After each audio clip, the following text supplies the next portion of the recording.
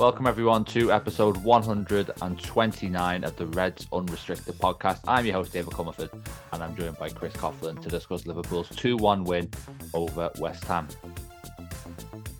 This podcast is part of the Big Heads Media Podcast Network. Go to bigheadsmedia.com for more great podcasts. So it's 3 wins in a row for Liverpool. We've not said that much this season, if at all. It was a game that actually trailed it thanks to Lucas Paqueta's goal from distance, but it wasn't long before Liverpool equalised in this one through Cody Gakpo. And then in the second half, about midway through, Joel Matip heading home the winner to give Liverpool the 3 points.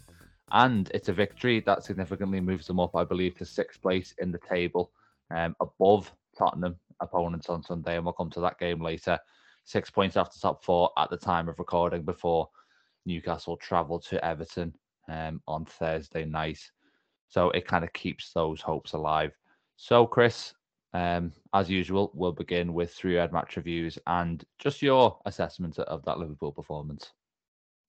Yeah, good morning, Dave. I'd say my 3-head match review, I'd go with European race on, because Liverpool are very much in the race for European football. I've heard a lot of people obviously not wanting to finish 7th, and I can understand the thought process behind that. While it looks somewhat unlikely at this stage Liverpool will get top 4, I still believe the Europa League is something that Liverpool can realistically look to attack next season if they're in it, given the prize at the end of it. And I think that's ultimately when that kind of carrot's dangled in front of you. If Liverpool end up in the Europa League, it wouldn't be the end of the world at all. On the game itself, it was good to see fight back, good to see determination, nice to see a win in that dazzling kit before we say goodbye to it. But ultimately, we've spoken a lot this season about Liverpool going behind and not being able to really fight back from the position or bounce back from the position. And there really was a good attitude after going behind last night, because sometimes as well, when you can see the goal like that, there's not really a lot you can do about it. It's a really good strike. You can say Alisson maybe near post, but it's come from behind Virgil van Dijk. He can't see where it's gone. It's a good strike from Paqueta. Great hit from Gakpo. I think we'll talk about him in more detail shortly, but it was just nice to see a long-range strike as well, because that's something that I feel this Liverpool team at times lack, as in just that ability to hit one from range. And if we know now, Cody Gakpo's got one in his locker because all of his goals before that come from inside the penalty area, and that's another string to his bow from a really impressive start to his Liverpool career. And then later on, of course, I thought in real time Bowen's goal was offside, if I'm being honest. And it was one of them where you have to, you're waiting nervously, but I did kind of feel that he, just in real time, that he'd gone before the pass. And again, not perfect, but from Liverpool overall, but just good determination to keep on going. Matip should have scored just before he did. And for another player as well that could well be leaving in the summer, if that is to be his last major contribution for Liverpool, then we've got a lot to remember Joel Matip for. And then a few nervy moments before the end of the game, but ultimately two away wins in a row as well, and a nice win down in East London. Absolutely, and just to bring it back to your point about goals from range, I quickly looked at it while you were talking. Liverpool have scored 7 in the Premier League this season, which it ranks them joint 6th in the league with about 5 other teams. But the teams at the top, like Newcastle 13, Leicester 11, Man City 9. So there's definitely sort of room for improvement there, and it did feel like a rarity certainly during the game. My 3-head review mentions something that you alluded to there, which is first away comeback, because that is the first time Liverpool have come from behind to win an away game in the Premier League this season, which is always a barometer of a team's character, you'd have to say. I think it's the first time in any competition since the 7-1 win over Rangers, which I believe is the only other time that Liverpool have trailed and then eventually won away from home this season. Correct me if I'm wrong on that one. You've got the cogs working here. But I just ran through it in my head, and I think that's the only time. But So the first goal, I think, good strike, obviously. I'm not going to... Originally, I was like, it's gone in the middle of the goal. There must have been a big deflection.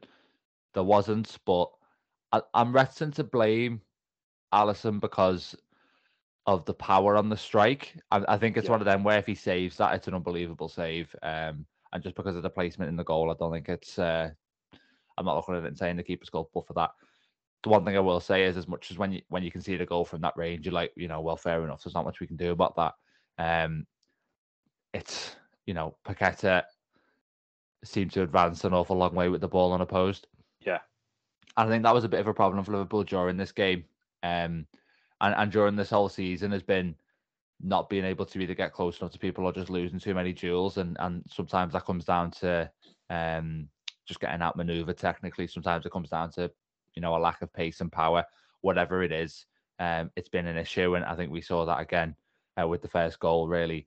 But I think the response was good. And on balance, Liverpool deserved to win the game. In addition to the goals that they scored, they had a huge chance for Jota. I think there was another opening as well where I think was it Matip who struck it and Fabianski saved on the line moments before he scored. So there were big opportunities in the game for Liverpool, aside from the goals, and they were dominant in terms of possession. There were phases where it was like the old Liverpool in terms of pinning a team back, and then their only recourse is to clear it and essentially give it back to you, and then the pattern of the game continues, and that was pleasing to see. And I also think a major feature of this game was the amount of quick passing in the final third, and that made Liverpool, really good to watch. In this one, obviously, it didn't lead everywhere. It didn't lead, to something every single time, but when it did, it was very pleasing on the eye, I think. And West Ham had their moments themselves. There was the one where Van Dijk gets a touch at the back post and Antonio's there waiting to tap in. And I think not long after that, he glances a header from a corner just wide, obviously disallowed goal. So maybe on a different day, Liverpool lose, but they're certainly maybe not owed, but they're due some victories away from home, and they got one here, and another big step in the right direction.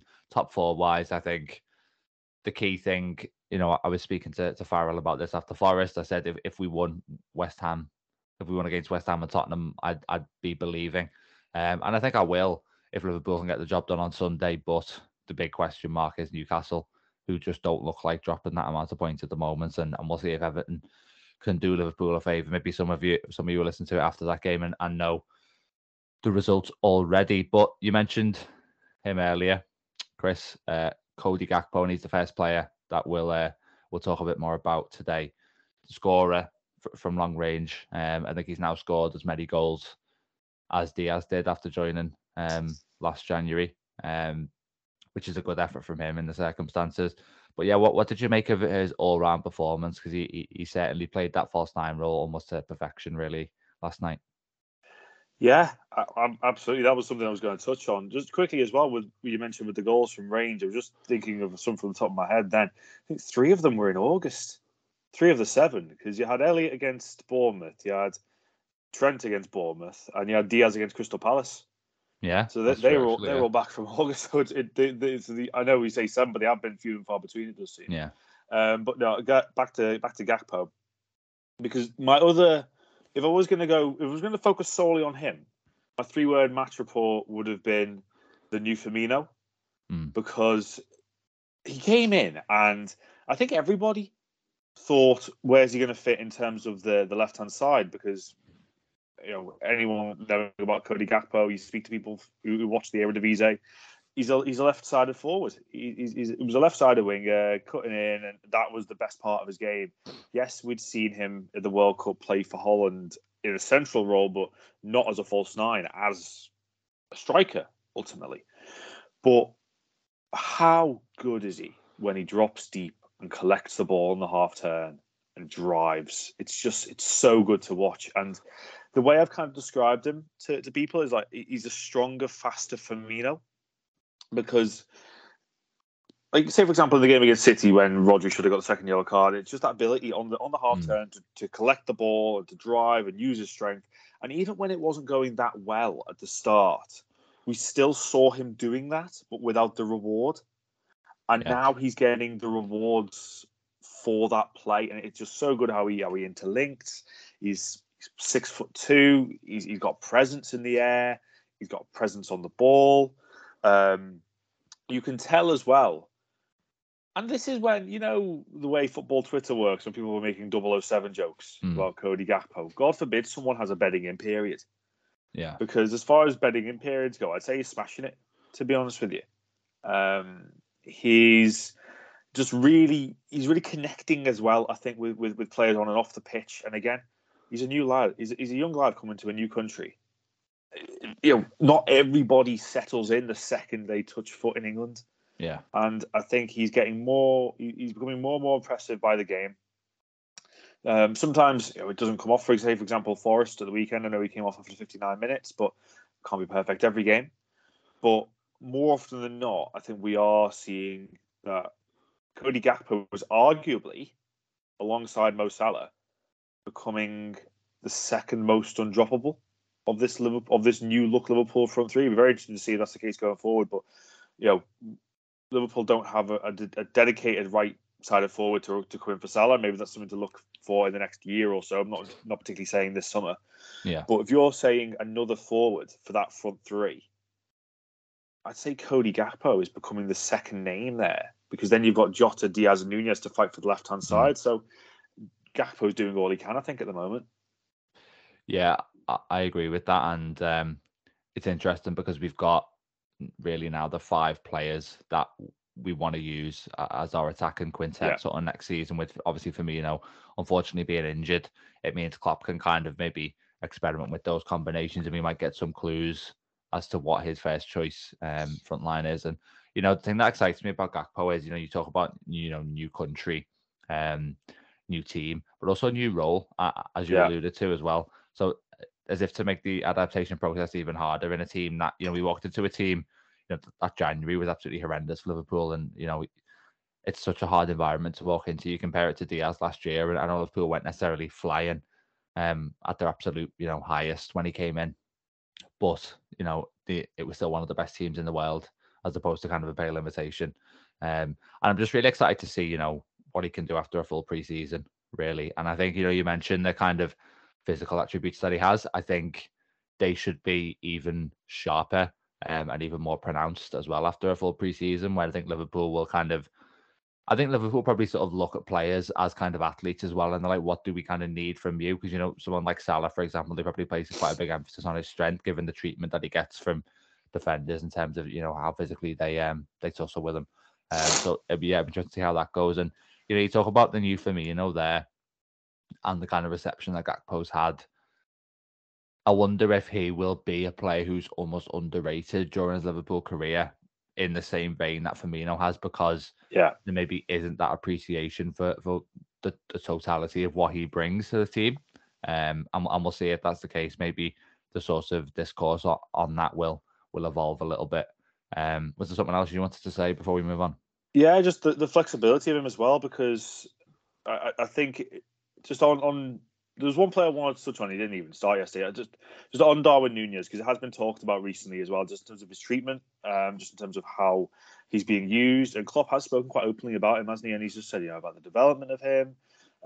Again, he's still learning English, which the language comes more naturally to Cody Gakpo as it does to the majority of Dutch players.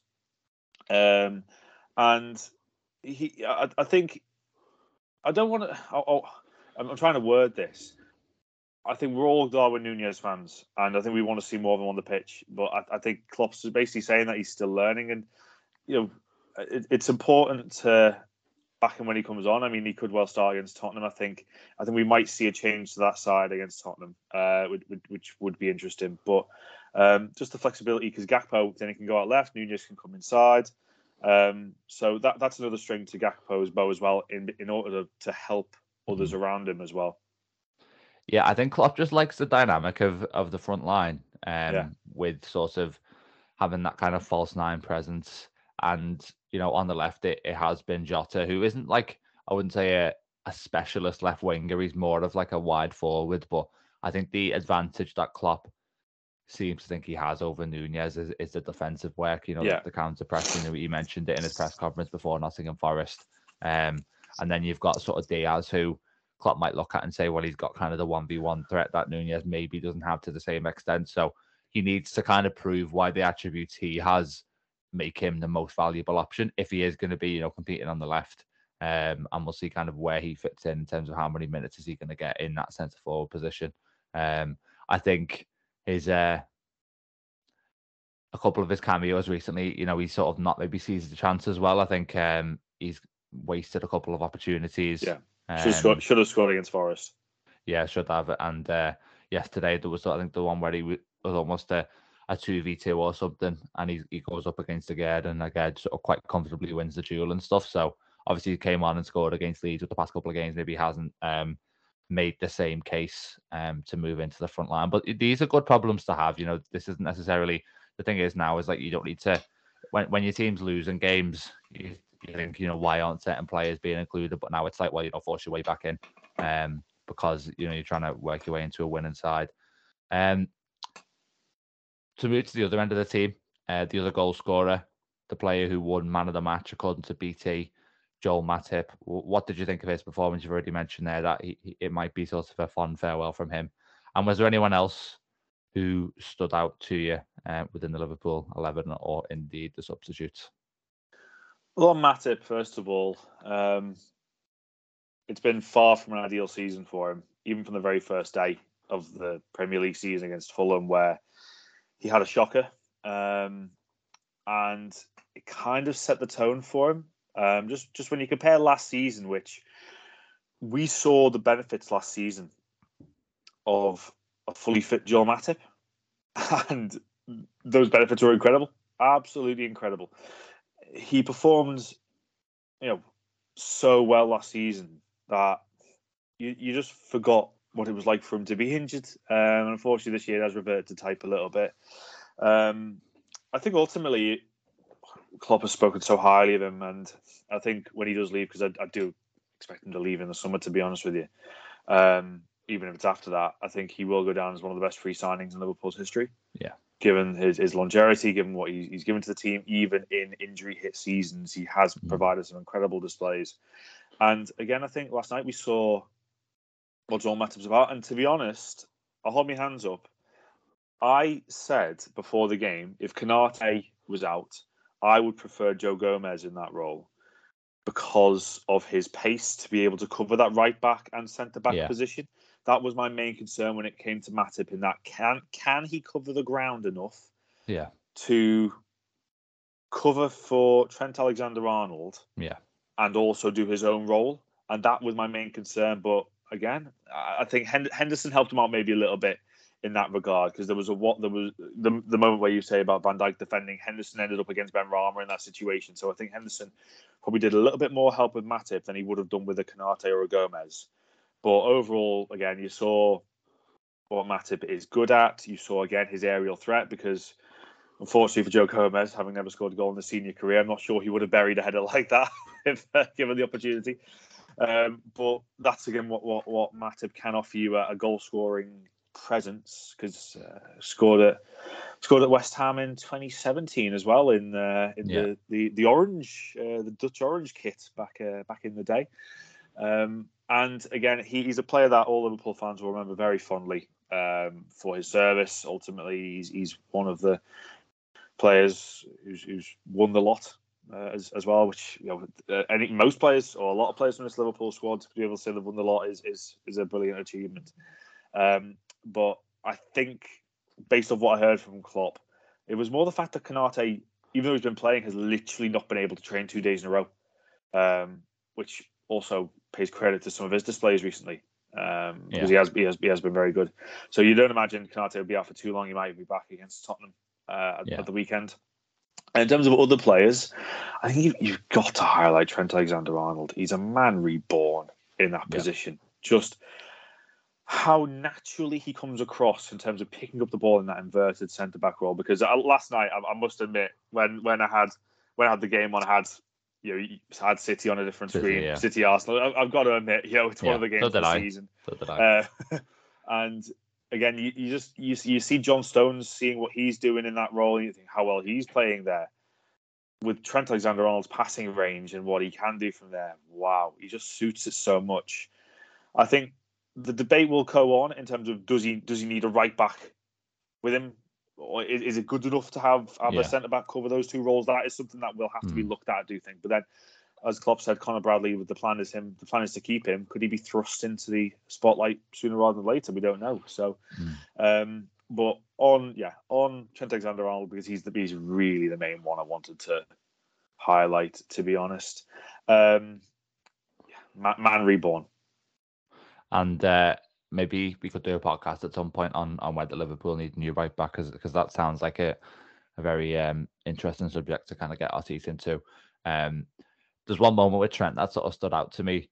He was kind of effectively playing as a right centre back alongside Virgil van Dijk for a second, just in terms of where he was stood, and Van Dijk played the ball to him, and it was just kind of very sterile, horizontal possession for a second, and then Trent plays this pass through about 3 West Ham players into Gakpo, who turns and shifts it onto Jones, and it was literally just an attack coming out of absolutely nothing, and it was just such an incisive pass right through the heart of the West Ham team. And we can pick out sort of 10 of those a game, and it was nice to hear on Match of the Day last night. I think Lineker calling him the best passer of football in the Premier League, which is a compliment he's had a few times, but maybe it's gone a little bit quiet this season amidst his struggles.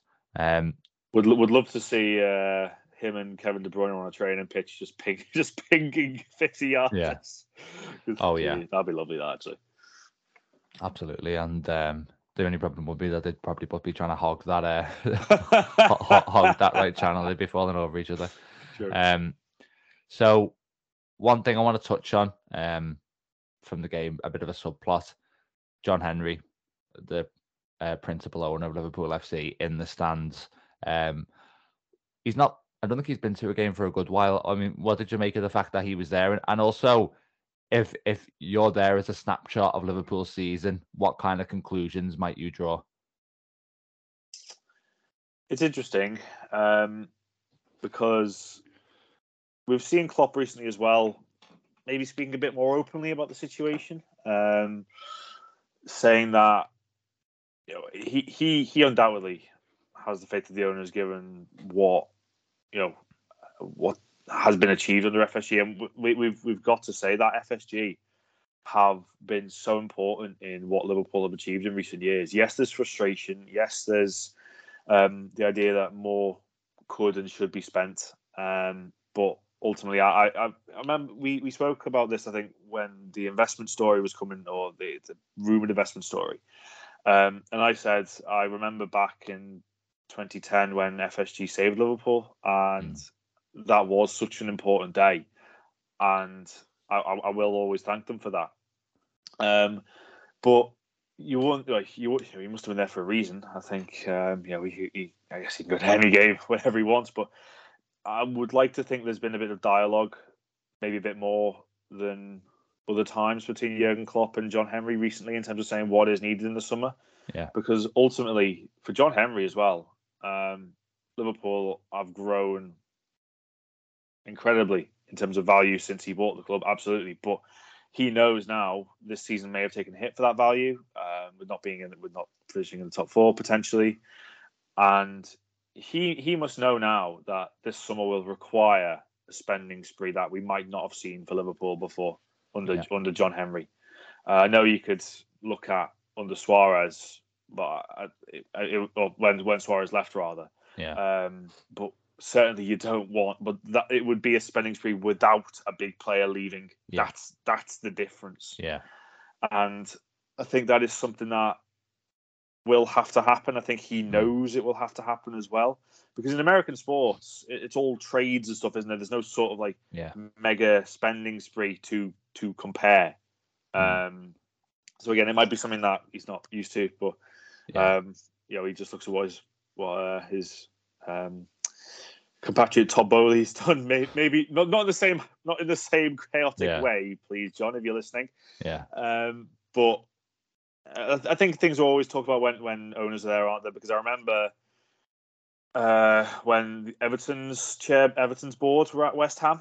I think it was the game after Southampton when they didn't attend, when they were advised not to attend, rather.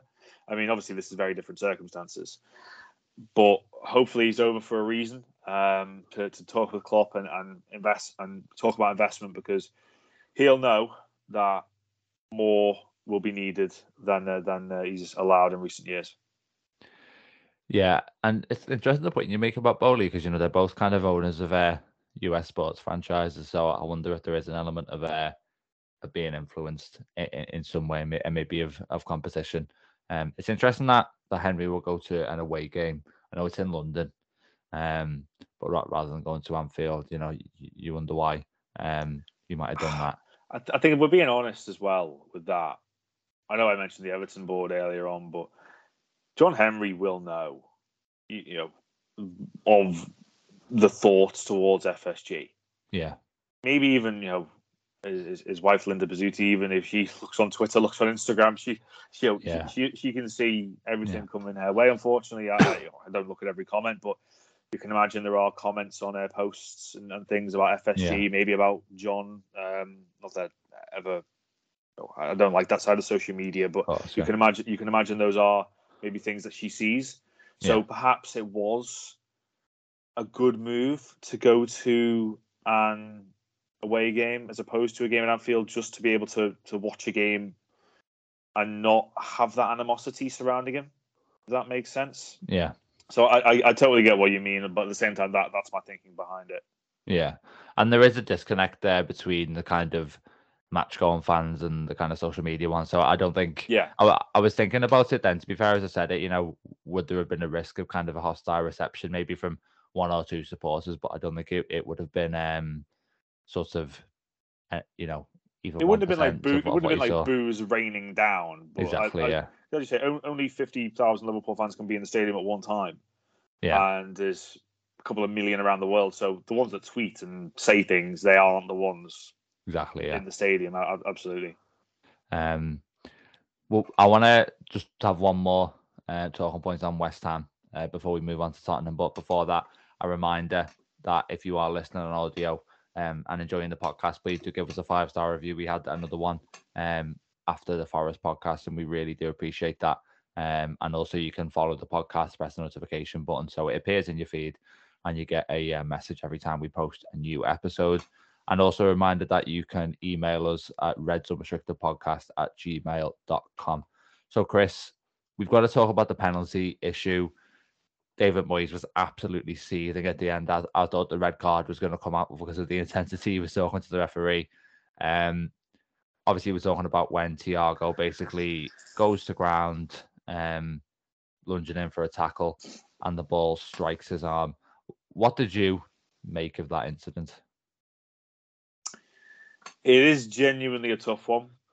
Moyes was asked about it afterwards. In terms of, he was asked if it was at Anfield, do you think that would get given? And he just said, "What do you think?" So that clearly, showed his opinions on it. That he thought it was a stonewall penalty. I think there's a few different ways to look at it. We've talked about a ricochet, for example. Can Thiago help where it's gone? Can he move his arm? Probably not. Is it an unnatural position? I probably would say yes if I'm overly honest, or if I'm brutally honest. But at the same time, he's falling. He's not able to move his arm. If it has taken a short range deflection as well, that is something that I always think should come into account. Yeah. With regards to the decision, look, if you're a West Ham fan, you're going to think it's a penalty, aren't you? And there really is nothing I can say towards that in terms of trying to convince West Ham fans that it isn't. And to be honest, I think there's part of us as well that if it was the other way around, I think we would have wanted it. But at the same time, I can see why it was a difficult one for the referees. I said to you before we came on, I was just kind of hoping, just keep the ball. Yeah. Don't let them go to the screen. Just keep the ball. Yeah. But yeah, at the same time that I can see why it wasn't a penalty. I can see why West Ham fans would have been unhappy about it. Yeah, when I was watching it, I was worried. Basically, I was worried that it was going to get given. It was a very tense minute or so as that VAR review was carried out. Just a little snippet from the rules, and this is from the UEFA website. It says there'll be no penalty if the ball touches a player's hand or arm immediately from their own body or the body of another player. So maybe that's the provision on which Thiago has been spared. But yeah, I do think we would be pretty angry if Liverpool hadn't been given that. There'd be sort of screenshots of it all over our social media pages. But you're not gonna complain about a bit of luck because Liverpool are trying to win every single game between now and the end of the season, and they're going to need quite a bit more luck than this, you'd imagine, to be able to do that. The next game, speaking of which, is Tottenham at home, Sunday at 4:30.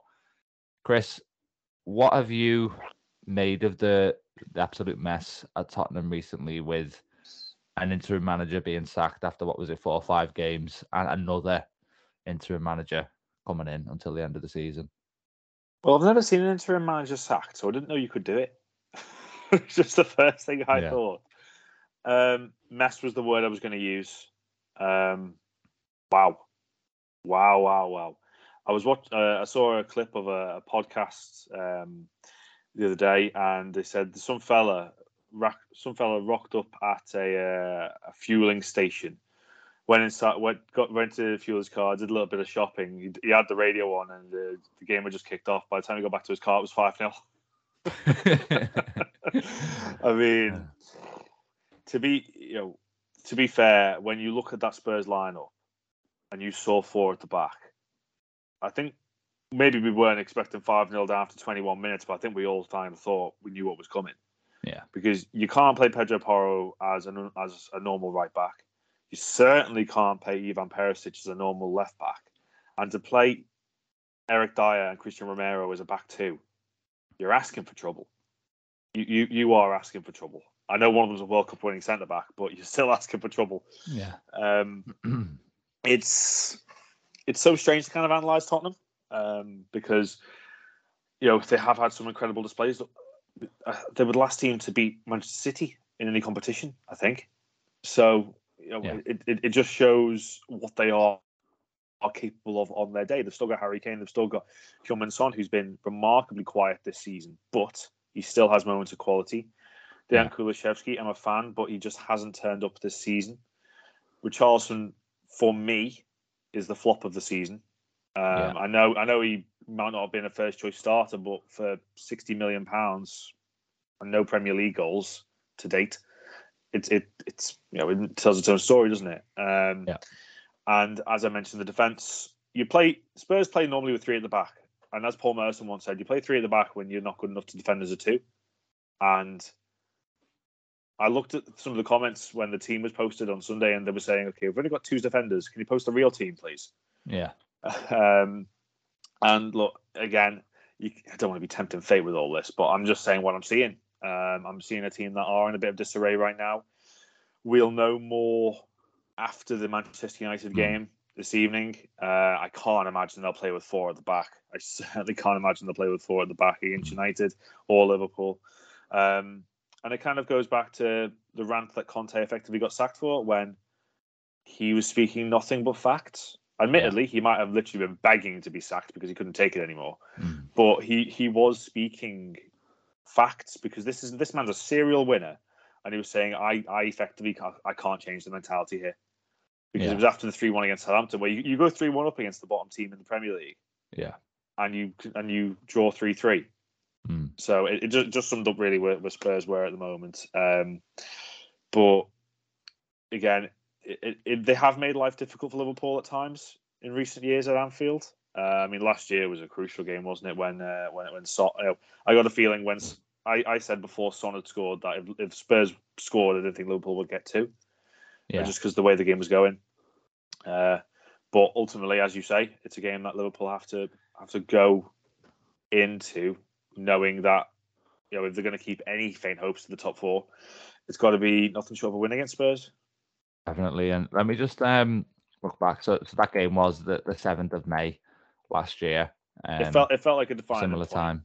It did, but it's interesting to look back at that and think that was a Tottenham team who looked as kind of cohesive on the pitch as they had at any point since Pochettino had left. Yeah. And the optimism levels were so high. I mean, they were competing for a top 4 place with Arsenal, and they obviously managed to do it. And then it looked like after the summer that they had, it was seen as a really good summer. That they could even, be a team who kind of took a step up and were a bit of a dark horse in the title race. So it's unbelievable how quick the kind of optimism of that turned into just an absolutely dire situation. And the thing I think with Tottenham is it was embarrassing that Liverpool were below them for so long. They've managed to get above them now. Hopefully they can extend that advantage on Sunday. And obviously they're looking for a manager. Maybe it'll be Nagelsmann that comes in, but if I was Nagelsmann or any other kind of elite manager at the moment, I'd be, I honestly think the risks for your reputation are too great of going into that club at the moment. And I think it's a similar story for Chelsea. I'd almost be of a mind to wait it out a little bit, see if the next manager can build the club up a little bit, maybe restore a bit of order, and then maybe it's an attractive proposition further down the line. But right now, I think it's incredible to see 2 big 6 clubs that I think should have so little appeal. Having said that, Pochettino looks like he's going to go to Chelsea. Spurs fans didn't have it bad enough at the moment. Yeah, exactly. Seeing the manager they probably all love most going to their biggest rival, well, second biggest rivals, obviously after Arsenal. So Chris, we saw what happened last weekend at St James's Park. I mean, how confident are you for this one? It seems like Tottenham, as much as they've obviously got brilliant players, they're a potentially devastating counter-attacking team against a team in Liverpool who've struggled to defend those situations all season. Having said all of that, it seems like it's in the fibre of this team that if you put them under adversity, if you get the crowd on top of them and you subject them to an onslaught, that unlike last season when they were kind of quite defensively resilient at this time, they could almost fall apart a little bit. Yeah. Be honest, Dave, one of the first things I thought after the Newcastle game, knowing obviously the game was coming up on Sunday, I know there were the midweek games, but I kind of thought back to August where United lost 4-0 at Brentford, and I was seeing so much about what scoreline's going to be against Liverpool. Liverpool are going to destroy United, all this kind of stuff. And I sat back and I thought, well, they've had a bad start, but they've got a week to prepare. Ten Hag's going to make changes. He's going to analyse it to hell. Yeah. And I'm not saying I called what happened, but I was not on the side of Liverpool are going to go to Old Trafford and score 5 again. Yeah. I wasn't on that side. So, again, we'll see what they're like tonight under Ryan Mason. They can't be any worse because if they are, they'll be handing out another refund, which obviously that's divided opinion as well. But one thing I will say, and I'm not saying Diaz starting the game because I think he's still working his way back. But earlier on, when you mentioned Diaz for his one-on-one ability, Luis Diaz against Pedro Porro has the potential to get messy. Yeah, it really does. Because I like Pedro Porro going forward, but he's the typical used to be a winger, can't defend as a right back, not great as a wing back. And I think if Diaz was up against him in a one-on-one, I think he'd be licking his lips. Yeah, and we'll come on to any other changes that you might make in a second. You are right. Actually, it's not the ideal time to talk about Spurs in a way, just because, they are now under new management again, and they're about to play Man United at home. I mean, if they can kind of find some sort of balance under Mason and get a win against United, then the mood will be transformed. But I think even if they manage to do that, I do genuinely believe that, as much as Liverpool have wilted under adversity this season, Tottenham are even worse in that department. And I am, hopefully this doesn't age too badly, but I am very, very confident about this game. I'm probably more confident for this game than I have been for the past, well, certainly West Ham away and Leeds away, just with it being at Anfield and us kind of rising to it in big games. I think Liverpool will get the job done on Sunday, and I think it would be really poor to do anything else against a Tottenham team in the current situation and the contrast in form. So, Chris, you've mentioned potentially bringing Diaz into the team. What would this sort of look like for you? Obviously, maybe Canate coming back too if he's available. Yeah, that was the one for me. Just with with this pace of Son and Kulishevsky, I think Canate is much more suited to that than Joel Matip. And it does sound fine on Canate, just based off what Klopp was saying. Yeah, that it was very minor. Why? In fact, Canate wanted to play. Klopp was like, "No, we're gonna make you rest effectively." Yeah. So I would expect Canate to come back in against Tottenham. Yeah. Just one little mention as well, very late on in the podcast as well, because you were talking about changes and that. I think it was another good display from Curtis Jones last night, and we're seeing him get games in a row now. We're seeing him be able to impose himself a little bit, and it's one of them where if you wanted him to come in against Spurs, you have to find justification for it. And right now, if I'm looking at a player to drop out of the midfield, maybe for Thiago, it probably would be Jordan Henderson at the moment, just because I don't think Curtis Jones has done anything wrong. The front three, again, Salah, Gakpo, nailed on positions. It's just that left-hand side.